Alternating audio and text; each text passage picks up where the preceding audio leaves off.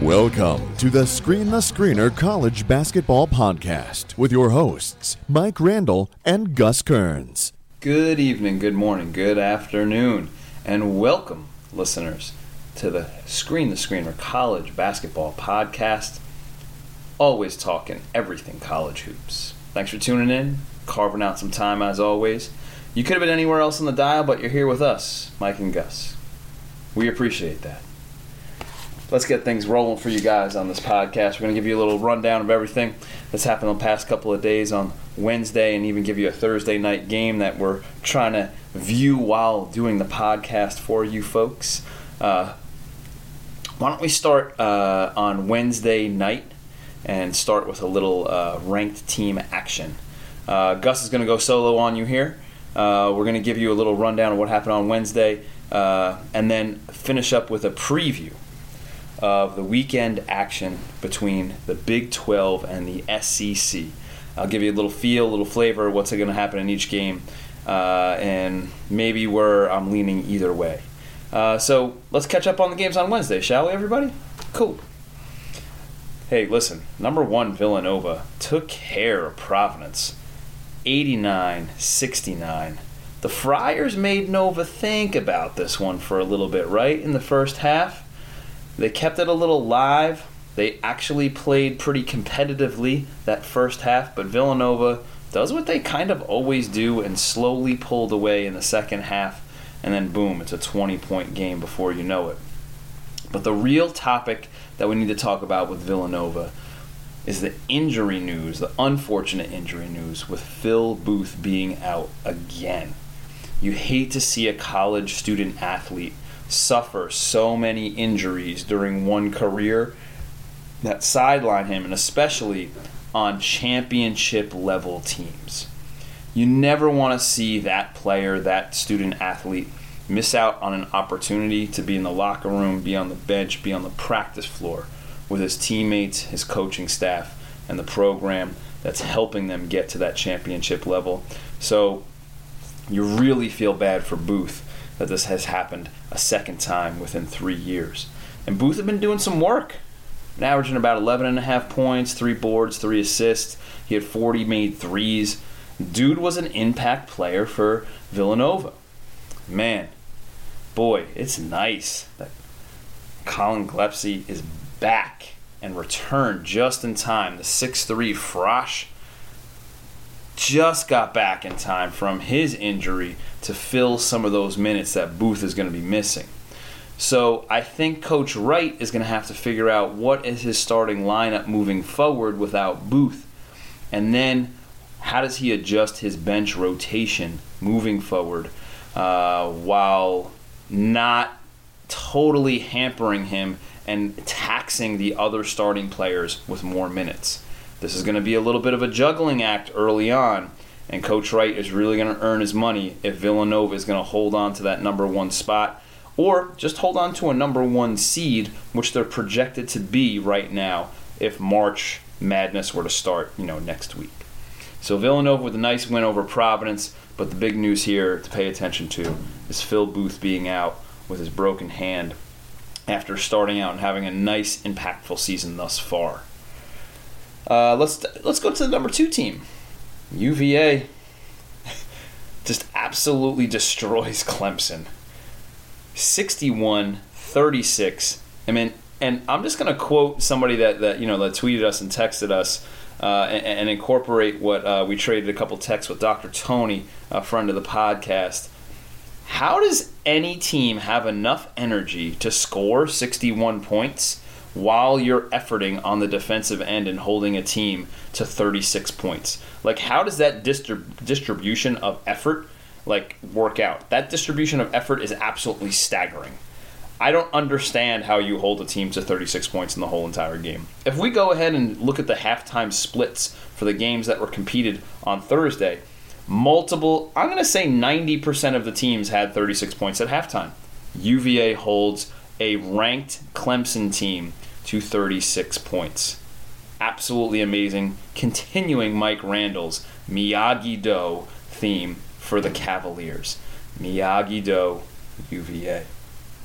UVA just continuing doing what they're doing. And speaking of in line for number 1 seeds, that matchup this weekend with Duke is sick. I cannot wait to see what they're going to do to limit Bagley and the rest of those talented freshmen surrounded by the senior Grayson. Grayson Allen. I want to see what UVA has in plans. I just can't imagine a way that they're going to effectively defend Marvin Bagley Jr. with Jack Salt.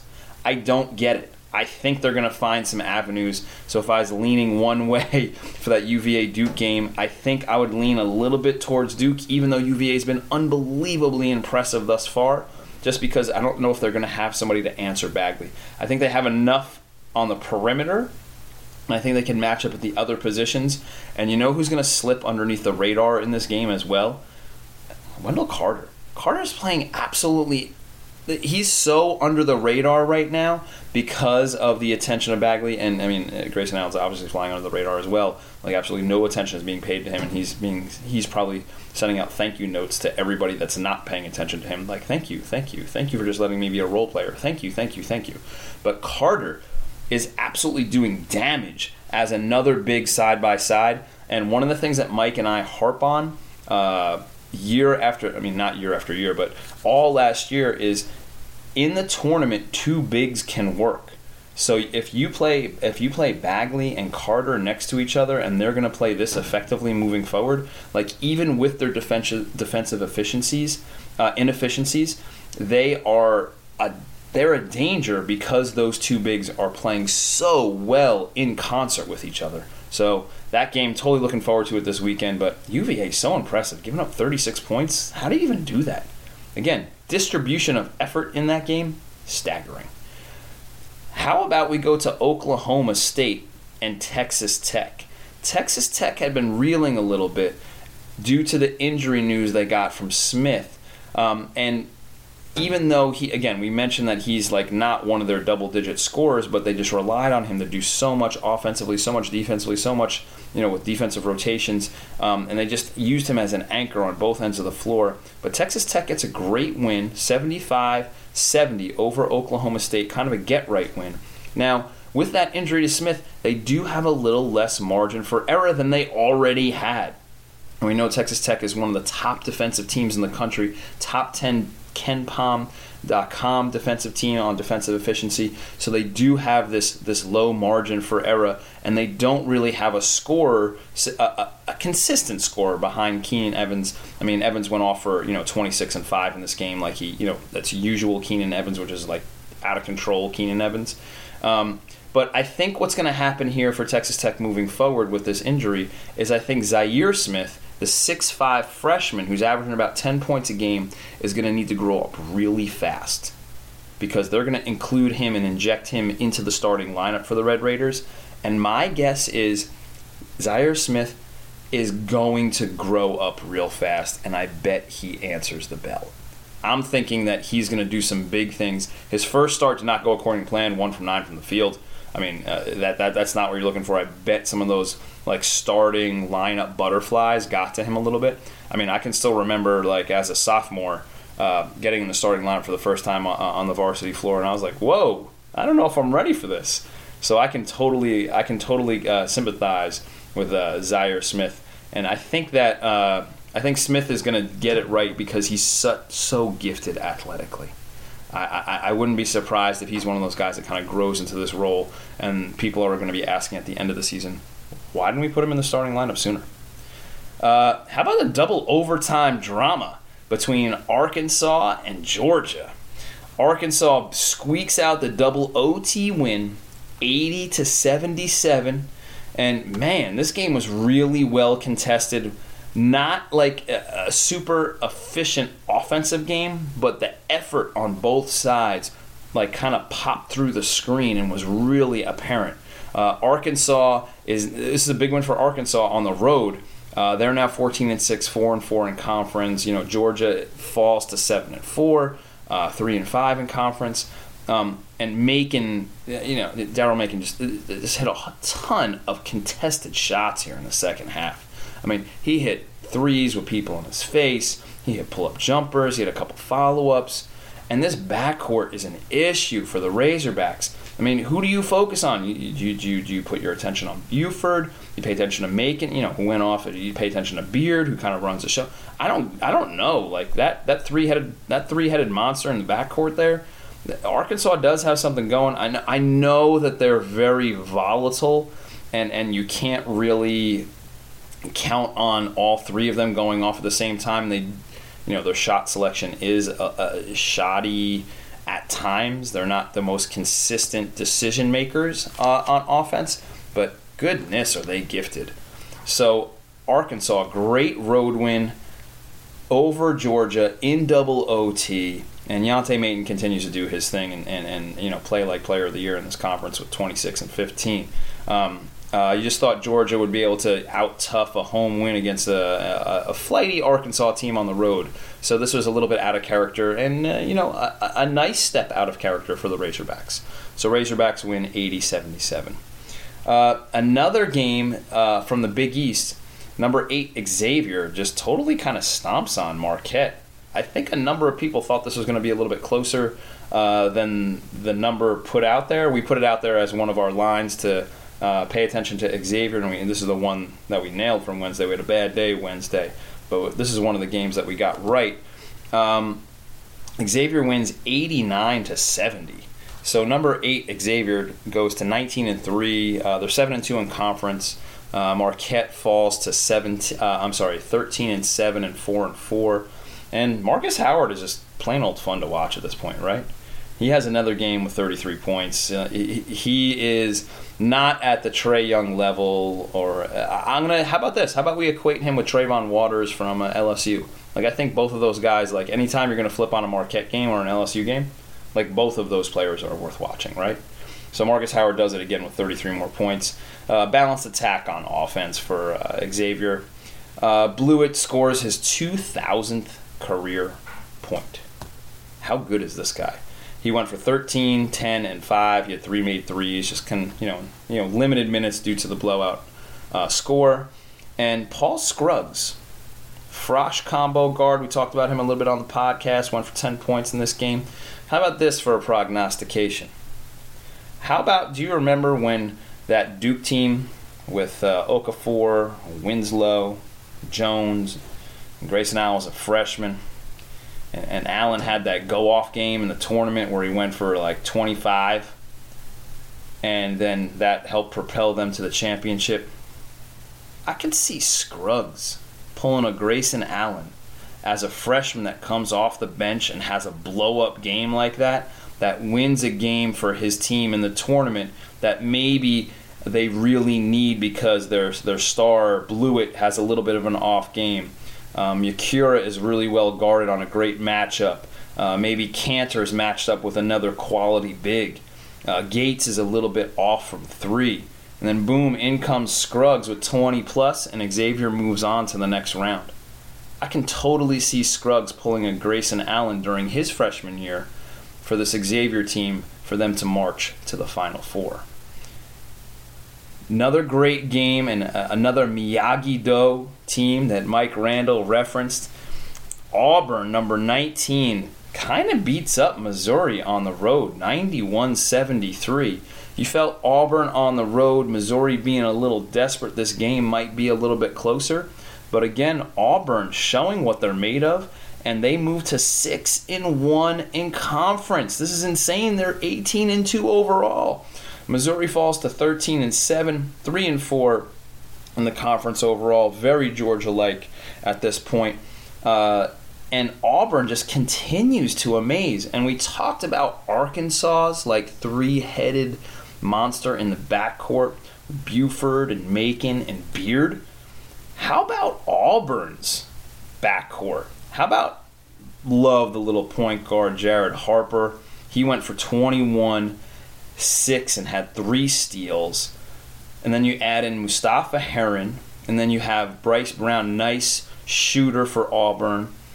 Harper's averaging 12.3 points per game. Mustafa Heron is averaging just about 15 points a game. Brown's putting up over 16 points a game. So you like this consistency from the backcourt. We talked about Arkansas's backcourt being a little volatile. I feel like Auburn's backcourt is as impactful, but maybe a little bit more reliable night in, night out, on the road, at home. I think they're a little bit more steady. So you love this triumph that they have in the backcourt with Harper, Heron, and Brown. And I think Auburn's not going anywhere, and I think Mike Randall's Miyagi-Do team of Auburn is going to continue to do some damage in the SEC. How about we talk about another SEC matchup that was a little bit surprising, maybe not to the surprising tune of Auburn blowing out Missouri, but just in the result itself, right? How about South Carolina getting a great road win, 77-72 over number 20 ranked Florida? I mean, I think Mike Randall and I both thought that, Florida's kind of back. They're ranked. They're not going to leave the rankings again this year. They're back on track. And boom, South Carolina happens. I wish that we had a Ms. Mike Randall text rundown for this South Carolina game like we did previously on the podcast. That was one of the highlights of the season thus far on the Screener College Basketball podcast of, again, Mrs. Mike Randall's text to Mike on what was happening in the game when he was out running some errands. I don't have a rundown like that's good, so I'm not even going to pretend to have one here for you. But I think the one thing to take away from this game is that Florida still has trouble with physicality against the Gators. I think the one thing that is comes up over and over again is if a team is going to get in their grill a little bit, bother them on the three-point line, and get them out of their comfortable spaces, they're going to run into a little trouble, and that's like what South Carolina does every day in practice, right? They just move people out of their comfortable spaces and ask the opposing team to attempt to get comfortable while being uncomfortable, and Florida certainly couldn't do that athletic talent that what makes great athletes great is operating comfortably in an uncomfortable position. So South Carolina gets the win 77-72. And of course, we got to talk a tiny bit about hashtag basketball narcolepsy with number 23 Nevada falling in double OT, another double OT game to Wyoming, 103-102. What a matchup. Like when you got your eyes on this game, you kind of felt like Wyoming wasn't going to go anywhere the whole entire game. You felt like they were just going to hang around. Every time Nevada pumped out like a 3 or a 5 point lead, here comes Wyoming with a turnover and a layup back the other way, and you just felt like it was going to go back and forth. Justin James, 6'7" junior, went for 33 points, 10 boards against this Nevada team, so he actually matched up really well with the Nevada positionless guys like the Martins and Caroline and Hall. And Nevada, I feel like this is the second time Nevada's done this. Like they've gotten to the national rankings and then they get tripped up. So I feel like it's just another situation like we've talked about on the podcast before. If it's the first time in the top 3 of the rankings, if you're 1, 2, or 3, you might like that pressure might get to you. Or if you're at the bottom end, it's the first time you've been in the rankings in years and years and years. Nevada ran into that problem earlier this year, and then they just ran into it again. And plus, let's just call it what it is, right? With this Nevada-Wyoming game, isn't this just corrective karma? Right? Isn't this just like the Mountain West corrective karma? If you think back to last year, like one of the most iconic games in the season last year was that Nevada win and the immense comeback against New Mexico. And then the bank 3 and then the run to overtime. So doesn't this game kind of like just get their karma even again? And now they can just start from square one. They don't have to give anything back anymore. So I'm almost glad as like a quasi Nevada fan that they got this game out of the way, and it's not going to happen in the conference tournament or in March, more importantly. So Nevada and Wyoming, unbelievably entertaining game. 103-102, Wyoming pulls out the win in double OT. And then finally, I think we're going to end with the biggie from that evening where number 5, Kansas, falls to Oklahoma. Oklahoma gets the win 85-80. And I think more than anything from this game, I think we just have to ask like a simple question about two factors here, right? Where are you at? Where are you at with the Trae Young thing? You on the Trae Young side where he should jack it up 39 times in a game? Or are you at on the, oh, wow, he put up 26 on 9 shots thing? So where are you at with that? And then I think we also can ask, where are you at with Kansas? You at with you with Kansas being a national title contender, a Final Four contender? Or do you think their number 5 ranking is a little bit inflated? And like Mike said on previous podcasts, is Kansas and Bill Self just doing a little bit of an illusionist act right now in these late game situations? They couldn't pull it off this time against Oklahoma and Trae Young. So I think where are you at? So I'll tell you where I'm at with both of them. Number 1, where are you at with Trae Young? Fine. We are witnessing the growth of a freshman student athlete before our eyes. That's what we're witnessing right now. We're not witnessing anything different than that. I mean, if we go check out the tennis court at any university, we're going to witness like the second doubles tennis player like evolve as a freshman. If we go to any football program, we're going to watch the strong safety evolve in their coverage over their freshman year once they get plugged into the starting lineup.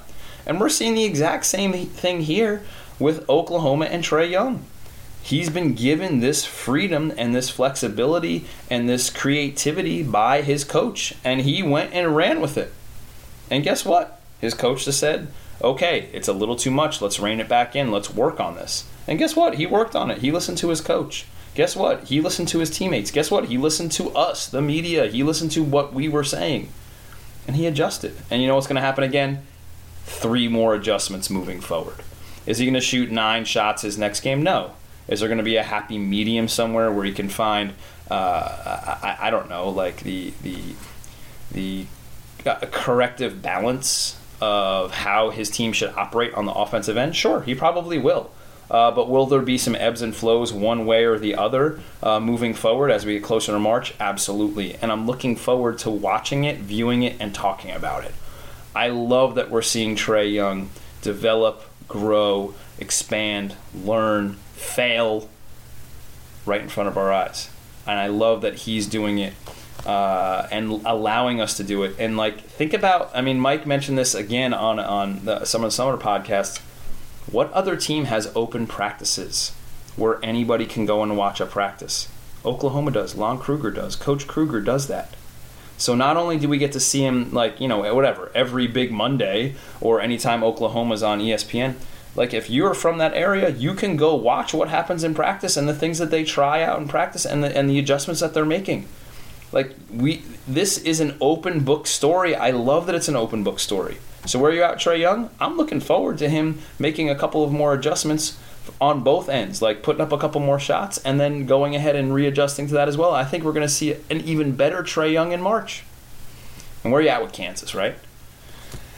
I never was really on the Kansas bandwagon here as far as a national title contender this particular year. I thought that they were vulnerable in conference this year, and they've proven again, like, okay, we're the team to beat. I think if Graham can continue to play at the high level that he is, which is a top 10, top 12 player in the country, then that puts them in line for kind of where they've been the last couple of years. They're going to be a threat in the conference, and then they're also going to be a threat for the Sweet 16 or the Elite 8. But I don't see anything further beyond that. I don't think that they're a national championship contender, although they do have Azubuike, which is one of your required bigs. But where am I at with Kansas? Kind of where they've been the last couple of years. How about a Sweet 16 for Kansas? And then let's end with one of the games that was on kind of while we're podcasting here. So I was trying to go over the notebook a little bit and get all the stats in for you guys, but then also keep my eyes on the game. And we had number 3, Purdue, take down number 25, Michigan, 92-88. And again, I don't have a ton of notes on this because it just took place. But here are the things that I took away from it. Ready? If you didn't see this game, go back and watch it. Go back and watch just the second half. The second half was some of the highest quality college basketball that you are going to see all season. I'm going to say it's a top 10, top 7, maybe even a top 5 game that you're going to see all year. Is it on the par with Florida Gonzaga? No, maybe it's a step down from that, but it is really, really good. Both teams were unbelievable shot makers in the second half. There was well-defended shots, and Abdur-Rahman went nuts in the second half. He was like a player on NBA Jam in the second half. That's how hot he got. Whatever they did to him defensively, he was going to put it up and make it. Vince Edward has the quietest 30 points that you're ever going to watch.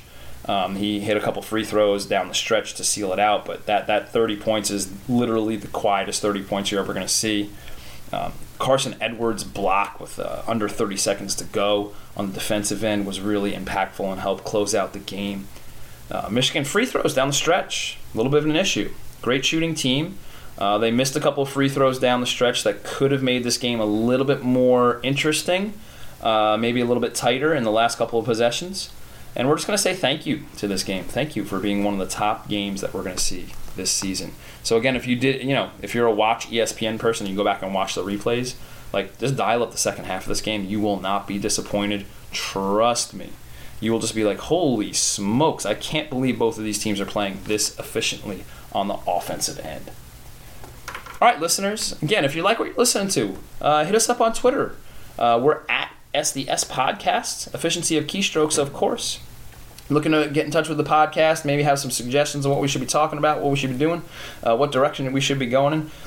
Hit us up on Gmail, sdspodcast@gmail.com. Please follow Mike on Twitter. Mike Randall is an absolute riot. He's entertaining and informative. Please hit him up at Randall Rant. And if you're looking for Screen the Screener in print, Mike does an unbelievable job with his short corner write-up each week. It's whatever minutia is floating around his college basketball mind. He puts it out there for you to consume in print. So please find that at randallrant.com. And you can consume all the podcasts on that site as well. So that's randallrant.com. And hey, if you really like what you're listening to, don't be afraid. Hit up iTunes. Give us a nice review. Type up some nice words. You type up some nice words, we'll give you a little shout out on the podcast. And say thank you and Salancha and gratulatia. So if you like what you're listening to, be thankful on the other end, and we'd love to hear from you and interact with you that way as well. So thanks, listeners. Thank you so much for tuning in, and we'll finish up with just a little rundown of the Big 12 SEC Showdown. I'll just run through the games really fast for you. Tell you which way we're leaning if gambling was legal, as Mike and I like to say. We'll start with... So here's a rundown of the 10 games, and then we'll get you out of here. How about Baylor at number 20, Florida? Now, we just said that Florida has some problems with some physicality if somebody's going to D them up. Baylor might be the team that does that, but I still like Florida with a little bit of a bounce-back game here.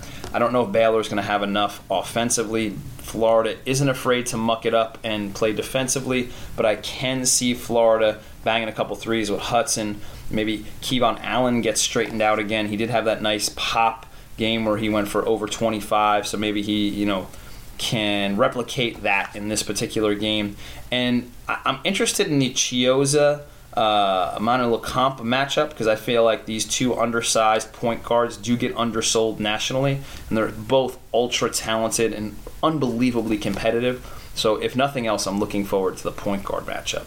But give me Florida in the first matchup. How about number 14, Texas Tech goes to South Carolina. Now, South Carolina's coming off two really nice wins.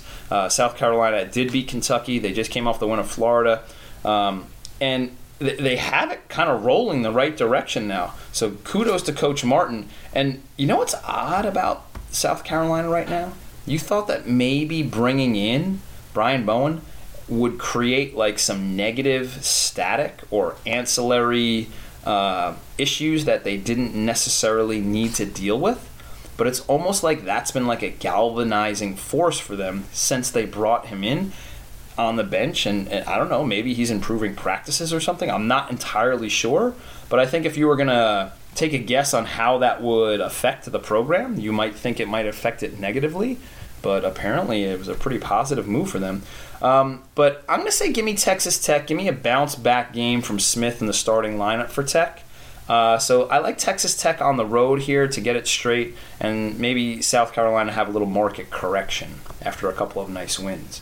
How about Georgia at Kansas State? This might be one of the most even games in this matchup. I'm going to see look at the under on this game since they don't have the numbers out yet, but the under on this game might be pretty interesting.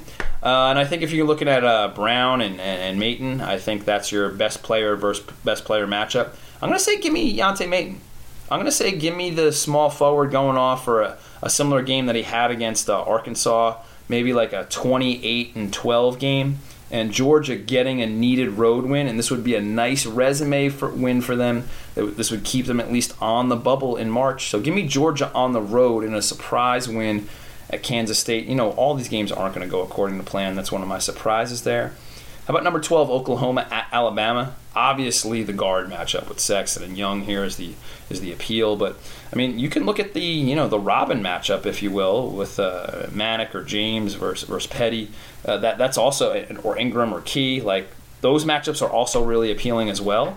I'm gonna say give me Oklahoma on the road. Maybe Sexton isn't all the way right physically yet, and can't go like total red line full speed yet. So maybe he's like an 85% Sexton, so give me 100% Trey Young. Still trying to figure it out and get it right, and maybe takes, 17 shots instead of 9 or 39. So give me Oklahoma on the road with a nice win over Alabama.